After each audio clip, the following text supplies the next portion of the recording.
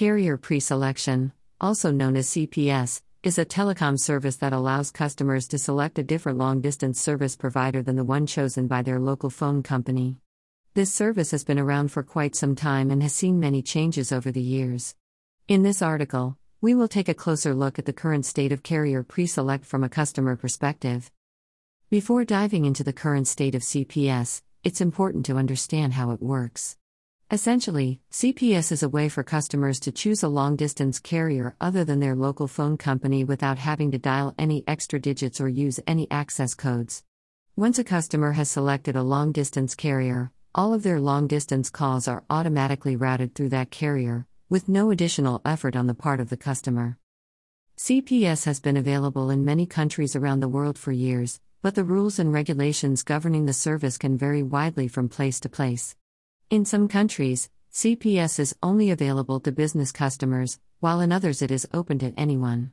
Some countries require customers to notify their local phone company of their intent to use CPS, while in others it is automatically activated once a customer selects a long-distance carrier.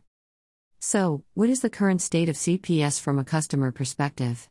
Overall, the service is still available in many countries around the world, and it can be a useful way for customers to save money on long-distance calls. However, there are some factors that can impact how attractive CPS is to customers. One factor is the availability of alternative long-distance services. In many countries, there are now a variety of ways to make long-distance calls that don't involve using a traditional long-distance carrier. For example, customers can use Voice over Internet Protocol, VoIP, services like Skype or WhatsApp to make calls over the Internet. These services can often be much cheaper than traditional long-distance carriers, and they may not require CPS at all. Another factor is the quality of the long-distance service provided by the selected carrier. Not all long-distance carriers are created equal, and some may provide better call quality, more reliable service, or better customer support than others. Customers who are considering using CPS should research the long-distance carriers available in their area to ensure they choose one that meets their needs. A third factor is the cost of CPS itself. In some countries, CPS may be offered for free or at a very low cost, while in others it may be quite expensive.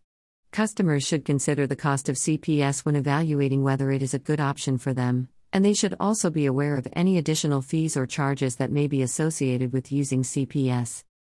Despite these factors, there are still many customers who find CPS to be a useful service. For example, business customers who make a lot of long-distance calls may be able to save a significant amount of money by selecting a lower-cost long-distance carrier through CPS.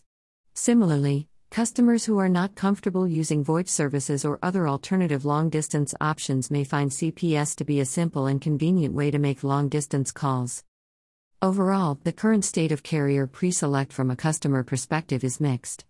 While the service is still available in many countries and can be a useful way to save money on long-distance calls, there are also many other options available to customers that may be more attractive depending on their needs and preferences.